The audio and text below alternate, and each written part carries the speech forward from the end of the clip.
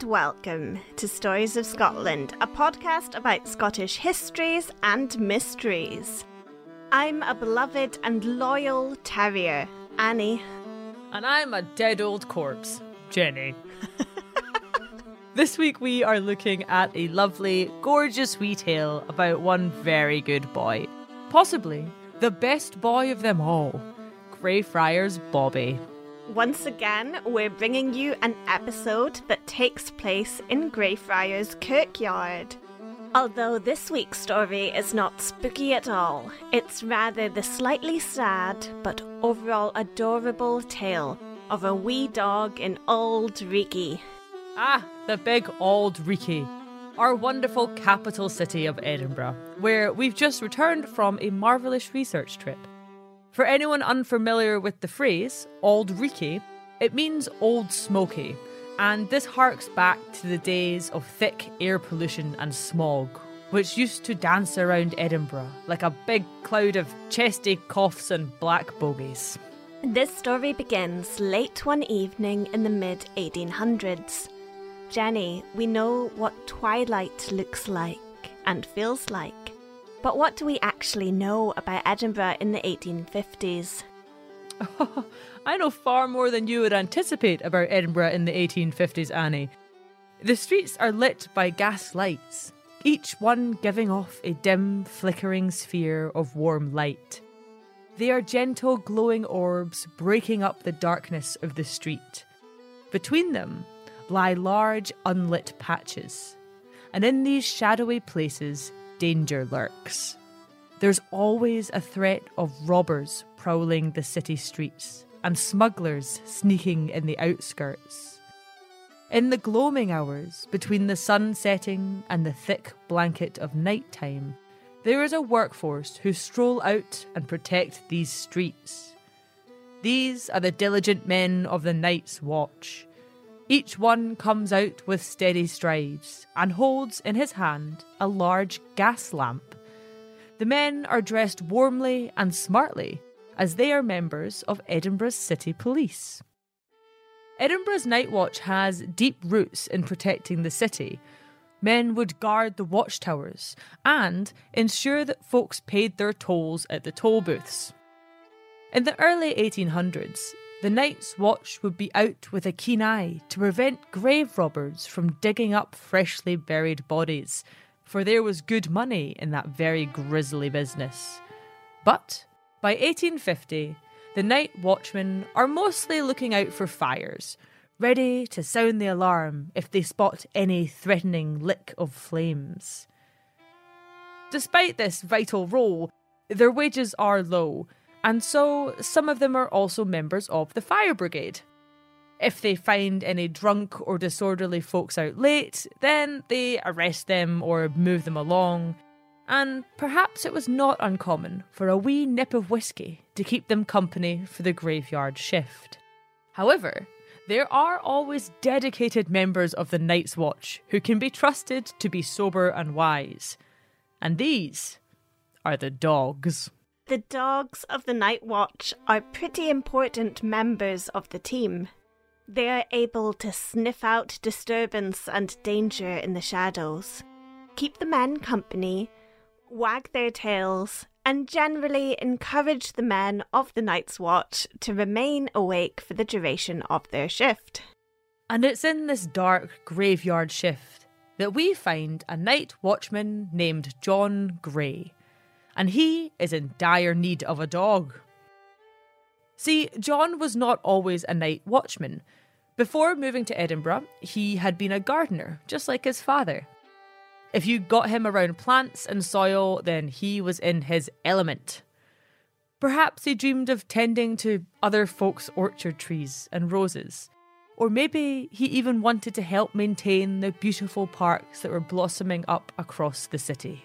But alas, John Gray couldn't find gainful employment amongst Edinburgh's greenery, and so he took a position in the Night's Watch to keep his family afloat.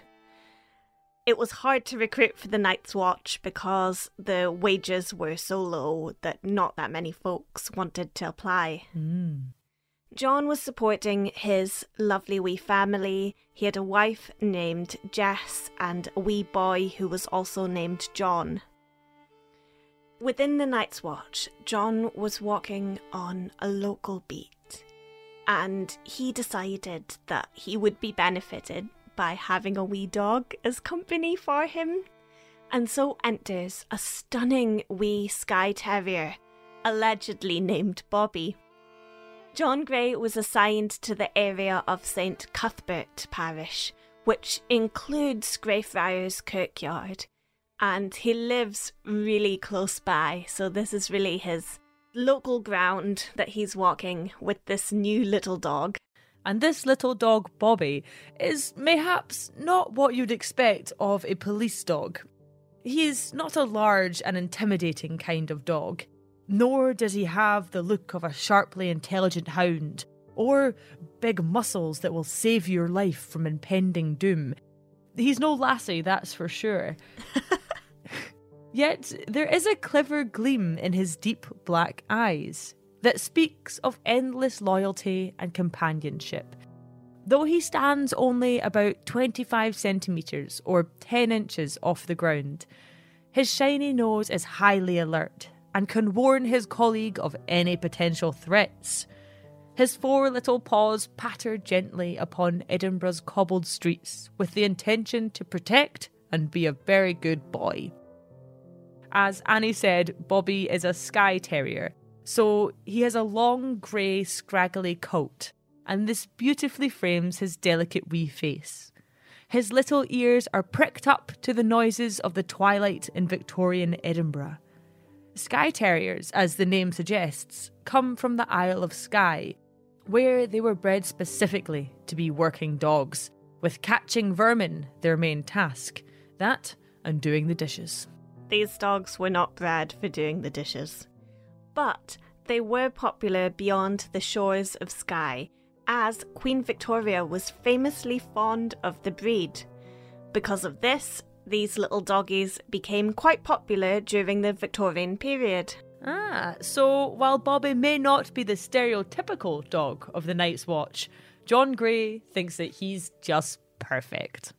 But the question of this story is what will happen to Bobby after the unthinkable comes to pass. For in December 1857, John Gray was treated by the police surgeon Dr. Littlejohn for tuberculosis. Just a few short months later, on the 8th of February 1858, poor John succumbs to the disease and dies aged only 45. He passes away at his home, which are rooms in Hall's Court in Cowgate, Edinburgh, which is only a 5-minute walk from Greyfriars Kirkyard. And so this is where John's body is laid to rest, in Greyfriars, in the heart of Edinburgh's old town. Wee Bobby was confused, for his watch had not ended. He still desired to be the shield that guarded the realms of men. Yet his man, John Gray, was no longer present in this realm. And so wee Bobby heads down to Greyfriars Cemetery to find his departed master. But all he finds is a grave. And, with nowhere else he'd rather be than by the side of his beloved friends, he begins to guard the grave of John Gray.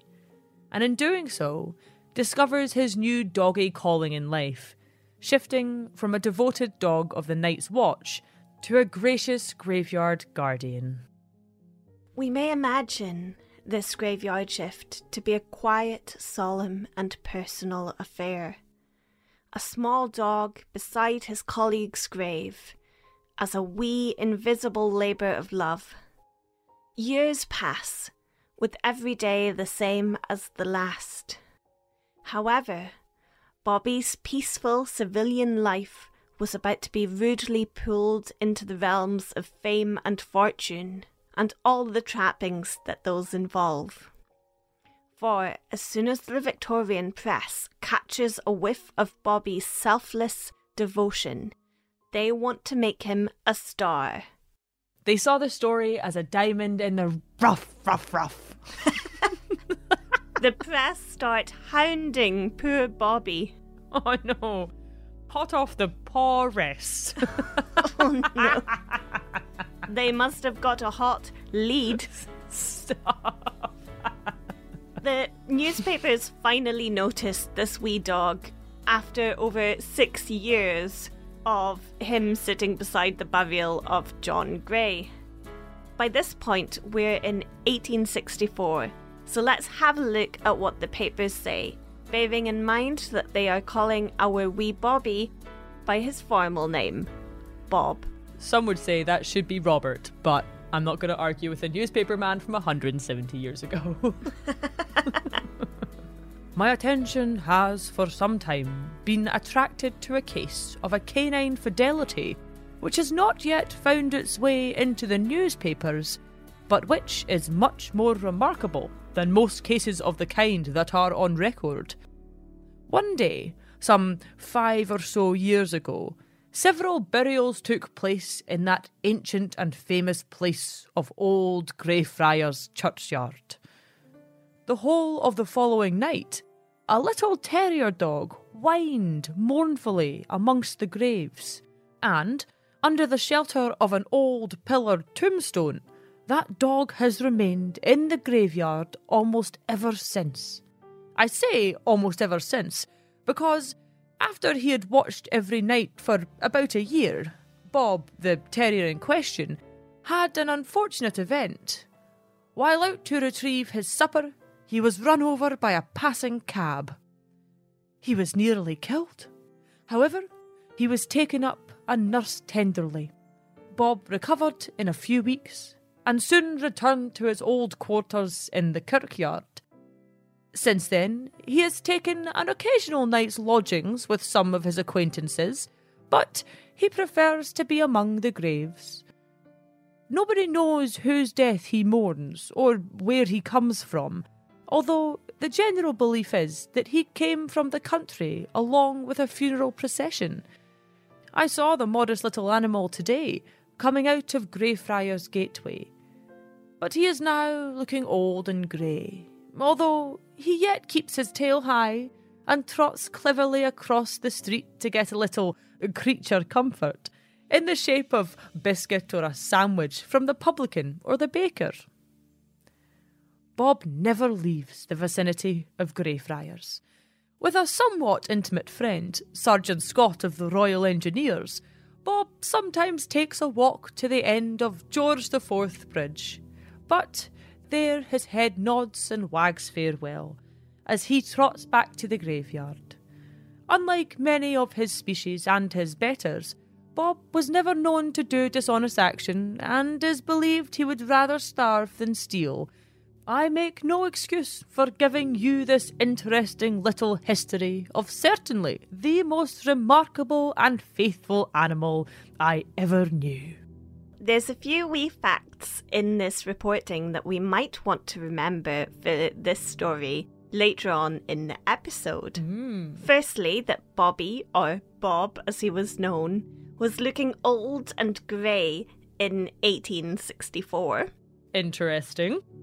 Secondly, that he is neither deceitful nor a thief. So we know him to be an honest fellow. He's just got like a bunch of candy bars stuffed inside his scraggly coat that he's got a pinch from the local Tesco's. They did not have Tesco's in Victorian Edinburgh, Jenny. And if they did, he would certainly not be pickpocketing out of them. But it's not until 1867 that things really took off for wee Bobby's career. A newspaper reports, "A singular story was told yesterday in the Borough Court on the occasion of a summon in regard to a dog tax. 8.5 years ago, it seems, a poor man named Gray was buried in old Greyfriars Churchyard. His grave, unmarked by any stone, is now scarcely discernible. But during all these years, the dead man's faithful Doug has kept constant watch o'er the grave. And it was this animal for which the collector sought to recover the tax." So the villain of this particular story is the doggy tax collector. It's a pretty mean society, Annie, when even the dogs have to pay tax on their incomes. But that's maybe why Bobby was stealing chocolate bars from Tesco. I want to highlight that Bobby never stole any chocolate from the Tesco that did not exist in this time period. Plus, also, Bobby had retired from the police, so I feel like he should be exempt from tax because he's already done a lot of public service, you know? Well, this is the problem. It's not the dog themselves that pays the tax. Oh. It's the person who owns the dog who has to pay. Well, I suppose that makes sense. The dog duty tax came into Edinburgh in 1867 with the intent of identifying stray dogs and taking them off the street to put them down. Oh, no. Similar methods had come into place in Glasgow and took the lives of many dogs, which is really sad. Mm-hmm. Dog owners had to pay a tax on their dog, usually around 7 shillings, and only farm dogs were exempt. If you got caught harbouring an untaxed dog, then the fine goes up to £5 whole. Ouch. So it's a high risk not to pay your dog tax. Okay, so the issue for poor wee Bobby is that John Gray cannot pay the dog tax from beyond the grave. Unfortunately not. But luckily, our Bobby has other allies who remain in the world of the living. We need to bank on these people protecting Bobby. We need to be a little bit worried for his life. Because if poor little Bobby is classified as a stray dog, then he may be destroyed, as the newspapers would put it. So let's get back to the story and find out who Bobby's friends are.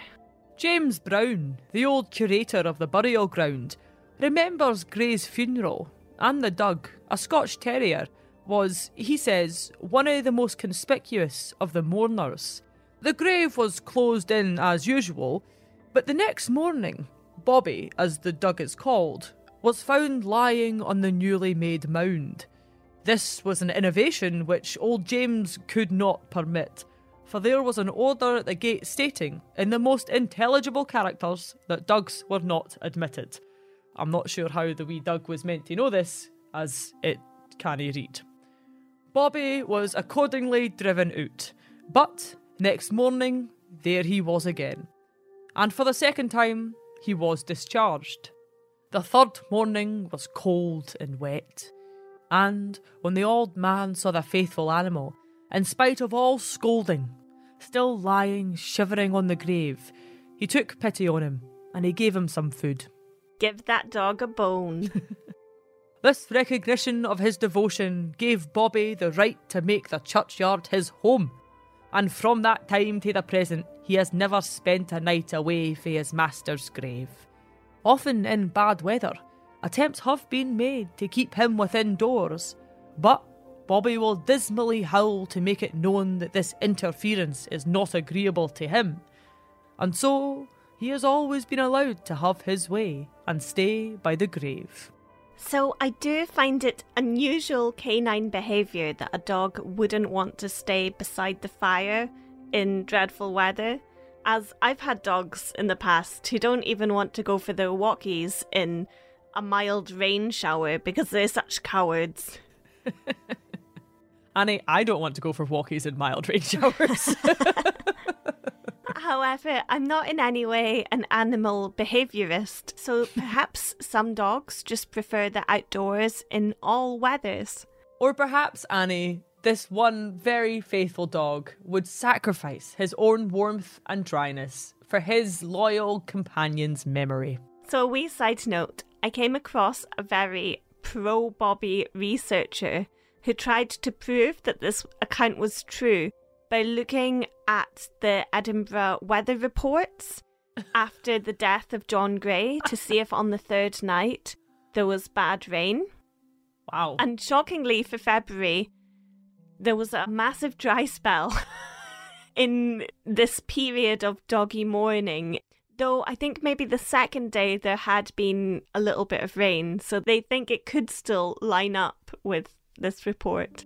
But I love that people have looked into such detail. I mean, the fact that you're saying pro-Bobby makes me think that there's anti-Bobby, so can't wait till we get to that part of the podcast. Well, unfortunately for Bobby, his rain or shine attitude does not go unnoticed by the dog tax collectors. Bobby has many friends, but the tax gatherers have by no means proved his enemies. A weekly treat of steaks was long allowed to Bobby by Sergeant Scott of the Engineers. For more than 6 years he has been regularly fed by Mr. John Trail of the restaurant 6 Greyfriars Place. Bobby is constant and punctual in his midday visits, guided by the sound of the time gun of the castle that his supper is ready. I find this really funny. It's just like Pavlov's dog, you know, when the psychologist rings the bell and the dog assumes that it's going to get fed, so it starts salivating. Except for Bobby, instead of a bell, we have the 1 o'clock time gun at the castle, which is so fitting for this story. The time gun at Edinburgh Castle was introduced in 1861, and it was used by ships to set their clocks. Also, I love that Bobby hears this massive bang that echoes across the city and then trots along to the cafe for his lunch, likely a wee pie. And the time gun is still set off every day at 1 o'clock in Edinburgh, isn't it? Yeah, it's fabulous wee bit of tradition that keeps on going. On the grounds of harbouring the wee dog in this way, proceedings were taken against Mr. Trail for the payments of the tax. The defendant expressed his willingness. Could he claim the dog to be responsible for the tax? However, as long as the animal refused to attach himself to any one person, it was impossible, he argued, to fix the ownership. Thus, the court, seeing the peculiar and unusual circumstances of the case, dismissed the summons.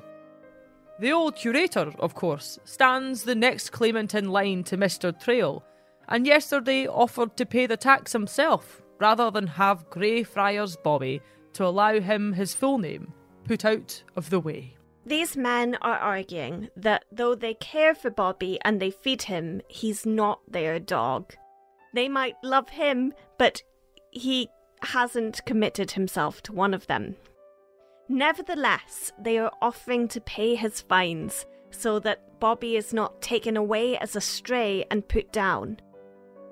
Interestingly, 2 nearby residents of Greyfriars, a tailor and an upholsterer, who had seen Bobby in the graveyard and had also grown very fond of him, had offered to pay the dog tax.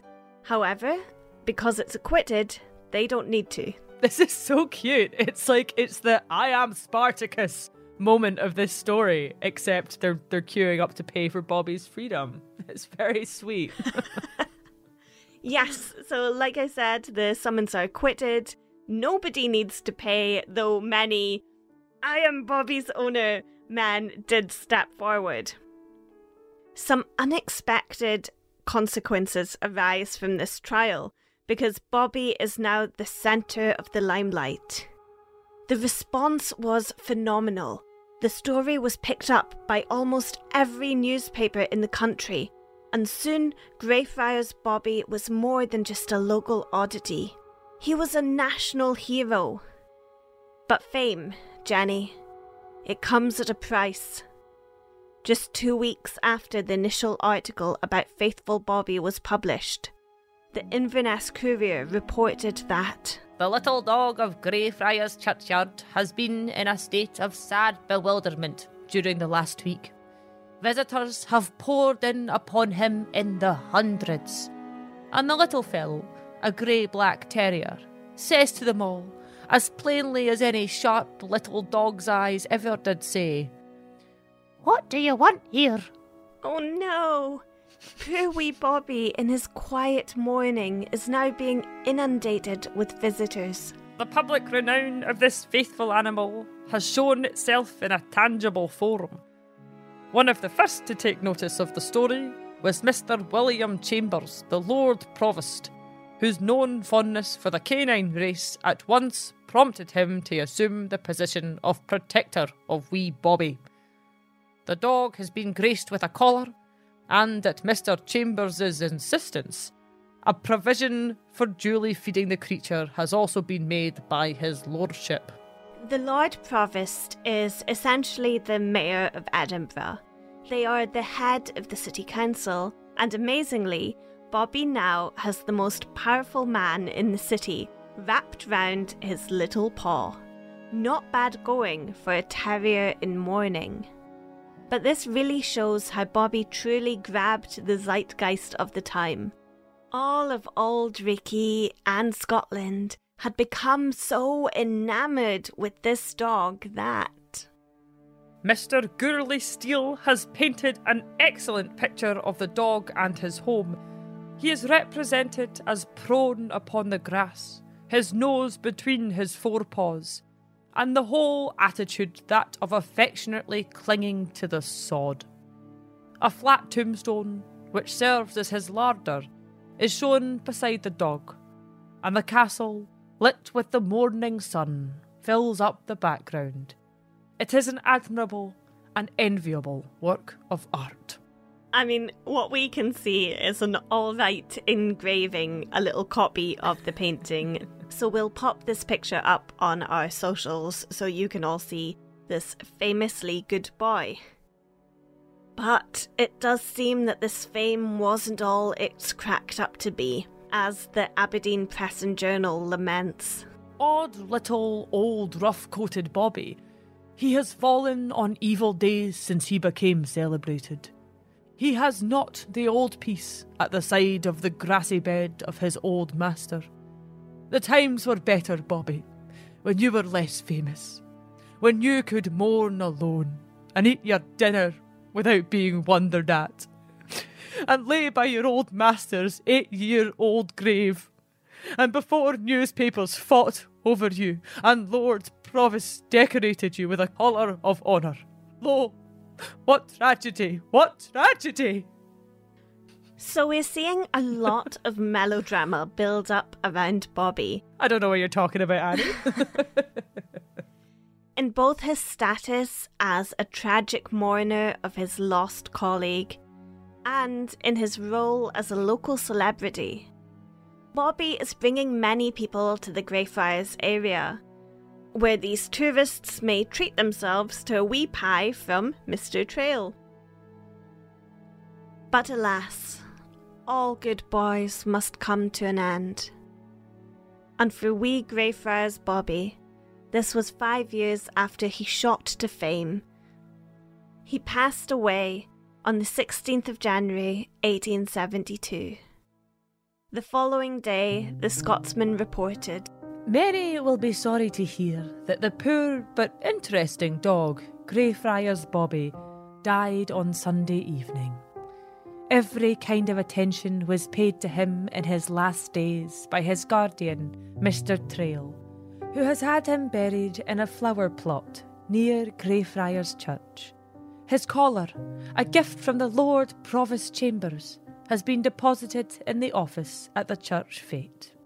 Bobby was believed to be about 16 years old when he passed away, and have been looking over his old companion's grave with loyalty and devotion for a whole 13 years. That is a very long time in dog years. It is. In fact, according to the American Kennel Club's How Old Is My Dog in Human Years calculator, for a small dog, this equals about 64 of his 80 years spent mourning his lost friend. Wow. But while Bobby was gone, he was in no way forgotten, as the article concludes. Mr. Brodie, we understand, has successfully modelled the figure of Greyfriars Bobby, which is to surmount the very handsome memorial to be erected by the munificence of the Baroness Burdett Coutts. There were already plans in motion to memorialise wee Greyfriars Bobby, and this is the same statue that we can see of him to this day. The monument is a slim granite fountain, topped with a bronze statue of Greyfriars Bobby. Over the years, a tradition of touching or rubbing his wee metal nose has evolved. I think quite recently, tour guides started encouraging it as it's believed to bring good luck. However, the rubbing of Bobby's nose is causing irreversible damage to the statue. So, if you do visit Bobby, instead of rubbing his nose, perhaps touch his wee ears or head instead, as it brings the best of luck to everyone if this statue doesn't have its little nose rubbed off. However, the years of nose rubbing means that this loyal Skye Terrier statue nose has lost its aged patina and has become golden and polished. It's quite fun to have a look at. Golden and polished, just like the myth of this dog, Annie. For the history of Bobby is shrouded in shadows, lies, deceit, dodgy doggy dealings, and dirty money. If anyone wants to hold on to the traditional story of Greyfriars Bobby, now is the time to switch off this episode. Thank you so much for listening, and Slàinte. Also join our Patreon, Slàinte. But that's right, because it's time to take the legend of this good boy and put him out in the doghouse. While Greyfriars Bobby really captured the nation's hearts and imagination, one man became obsessed with taking this straggly dog down. His name was Thomas Wilson Reid, and in 1882 he wrote in his dreadful book, How can a silly hoax be twisted into a solemnly believed reality? How, in fact, may a well-clothed lie be looked upon as the naked truth?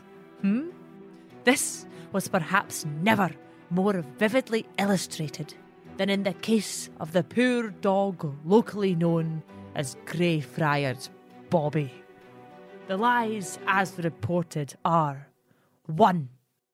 That after the last offices for the dead had been performed, the dog placed himself on the newly filled up grave. 2. That for months the faithful animal had, night and day, lain upon its supposed master's resting place. 3. That this was one of the most interesting and instructive instances on record of canine affection. 4. That it was to be regretted that the name of the poor dog's late owner, although every inquiry had been made, could not be found. And 5. That consequently the animal's previous history could not be ascertained. This is an interesting point, because in the late 1800s there were still big questions about who had actually been Bobby's owner. Believe it or not, they hadn't really pinpointed which particular grave Bobby was attached to. Allegedly, the John Gray story was imposed on the wee dog because it roughly fits the dates. This common story was reinforced by 20th century novels and even a Disney film about Bobby's life. And so all of that media made it seem like there was only one story that fitted. However, there definitely was a dog, and this is one of the stories about him, so it just happens to be the main one. It doesn't mean that it's not true, or that perhaps one of the other stories about Greyfriars Bobby might be true. Anyway, Thomas Wilson Reid continues. Bobby appeared in the midst of a blaze of popularity. The newspapers gushed columns about the faithful dog. Those who knew better laughed in their sleeves during all this roaring rapture. But in the end, the power of the press was duly triumphant. The Lord Provost of Edinburgh looked into the matter and found the story trustworthy to the sentimental heart. After the Lord Provost, everybody, of course, followed. One day, a poor, half-starved, dark yellow mongrel was run over by a passing vehicle and rather severely injured. This disaster, having occurred in the neighbourhood of Old Greyfriars Kirkyard, was happily observed by a tender-hearted gravedigger who took the dog into the kirkyard, placed him under a tombstone raised a little from the ground, and altogether behaved so kindly and tended so well to the dog that he soon got better. Doubtless, this was the first kindness the poor dog had ever experienced in his evidently hard-up career, and Bobby took favourably to his new master and his fairly comfortable quarters under the tombstone. During the day, he paid visits to the houses of a neighbouring publican, where he not only got food, but was baptised Greyfriars Bobby. At night, however, he returned to the graveyard. Yet here is a story of canine fidelity that has no existence, magnified into a public demonstration and a city monument, and placed on record as a tale to be told to generations yet unborn. Well, well, well. The gullible gossips have got a story after all. And Edinburgh, well, it's got a new fountain. Wow. So there you have it, Annie. This very angry man has laid it all out. The truth about Greyfriars Bobby finally spread bare. Well, Jenny, absolutely everyone knows who Greyfriars Bobby is, and no one knows who Thomas Wilson Reed is. So I know who won this argument, and he has paws. I think that Thomas Wilson Reed may just have been a wee bit jealous of Bobby, who had friends, fame, fortune, and most importantly, a fountain. Every time he writes Bobby's name, he puts it in quote marks. So I'm going to do the same with Thomas. Gloat about this wee Doug's fame all you like, Annie. But unfortunately for you, Thomas Wilson Reed was not alone in his scepticism. A few other newspapers also dug into the story a little bit deeper and began to pick it apart. And they also point to broader research on graveyard dogs that skeptics believe may have applied to Greyfriars Bobby. You see, there does seem to have been a strange Victorian-era trend seen across Europe of similar stories to that of Bobby's. And for some reason, Bobby just took the doggy biscuit when it came to the believability and popularity of his own story. There's even a fair amount of evidence pointing to the fact that the original Bobby died quite soon after the big story broke.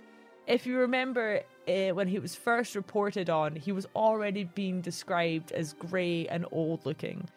But such was his popularity, no doubt with the local restaurant owners who were enjoying the influx of tourists hungry for a sighting of Bobby and a steak pie. He was discreetly replaced with a much younger Skye Terrier, Bobby 2.0, ensuring that the tourists continue to mark Greyfriars Kirkyard as a stop on their travel itineraries. What are you even trying to suggest here, Jenny?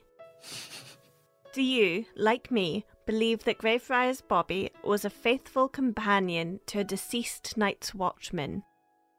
Or do you believe the lies that poor Bobby was an opportunistic imposter, pulling on the heartstrings to get a few free steaks and a couple of pies? Well, you know, Annie, Victorians are famed for the romanticisation of literally everything. And we all know how much dogs like bones. And as we know, Annie, Greyfriars is packed to the gunnels with bones. Yuck, you are a fiend, Jenny. Now, normally, I'm highly sceptical, but my heart, it sings to me that Greyfriars Bobby was just a very good and a very loyal doggy. Nah, Annie, nah. I think you're barking up the wrong tree altogether. Bobby and Bobby 2.0 are nothing more than imposter dogs sent from the big puppy marketing department to soften the hearts of Victorians and encourage more of them to take dogs in as pets and integrate them into British family life, thus propelling dogs to become the favoured household pet of Britain, and big puppy marketing securing ever-growing sales through the generations. I genuinely can't believe that you're willing to consider aliens and ghosts as being factual, but not darling little Greyfriars Bobby.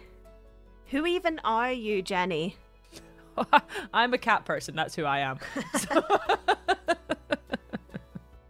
I love the story of Greyfriars Bobby so much.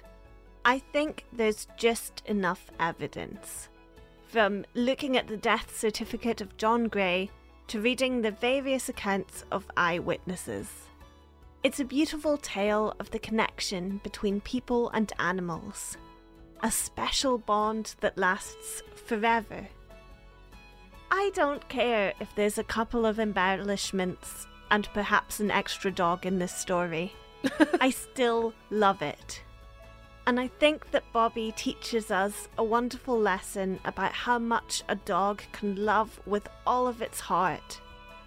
And how we should love our pets in return in the same way. Thank you all so much for listening to our wee show. We really appreciate it. If you would like to help your two favourite independent podcasters, that's us, as we research, write and release this funny little show, then you can head over to our Patreon. For the price of a bag of dog treats a month, you can gain access to loads of extra Scottish content while also helping us survive. Yay! Yay! I am currently going through a fun phase of telling some old traditional Scottish folktales on there. They're usually between like 15 and 20 minutes long, so it's like entire little mini storytelling episodes, which are really fun. Please also rate and review us on whatever app you listen to us on. It all feeds into the all-seeing algorithm and helps others find our show. Thank you so much to all our current Patreons and also to all of our new ones. Amanda, Mark, Madara, Sam, and Cynthia. Thank you all so much, you gorgeous folks. I would like to take us all back to ancient Edinburgh long past, when the large hill overlooking the town, Arthur's Seat, was surrounded by rich and beautiful woodlands. Within the forest, we are, my friends, the white stags and hinds. These white deer are a marvel of folklore and exist in nature through leucism. The white deers are sometimes considered as messengers between this world and the supernatural world. So it's our choice as these gorgeous white deer if we should dine with the Queen of the Fairies or prance around in front of a hunting party of the King of Scotland. You see, we deer are also associated with the monarchy and are a symbol of great fortune, so they all want a little chunk of us. In the evenings, we drink our deer quarry cocktails and Deerit iron brew, and we eat sourdough bread with our cheesy fondue. Alright, I'll give you, that was actually, some of them were alright, yeah. Spaghetti bolognese. I'm so proud of spaghetti bolognese, I'll tell you that in a second. And we have cookie dough for dessert. Our favourite game is Stags and Antlers, which is a bit like Snakes and Ladders, but with much more risk. Ow! Our life is a real fantasia. Hey. So I was so proud of the pun spaghetti bolognese. I thought that's a great playground joke. What's a deer's favourite pasta? Spaghetti. That I googled spaghetti to see if anyone else had thought of this joke. Oh my god. And a website selling tops with spaghetti straps had misspelt it. And I investigated because I thought this would be really clever as a misspelling if the tops were like spaghetti strap tops made for deers. But they weren't made for deers, so I felt like I held on to this as my own original joke. You know, Annie, I don't think anyone's going to take that off you, so congratulations. All right, everyone, thank you so much for listening. Until next time, Slanjava. Slanjava.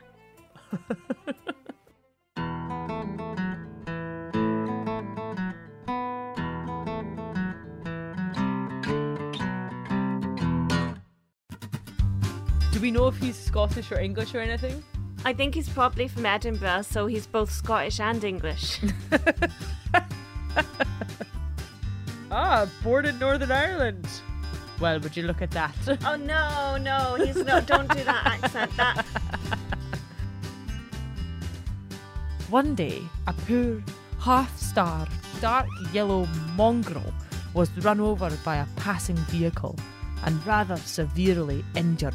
Oh, if only it had been killed. Jenny! You can't say that.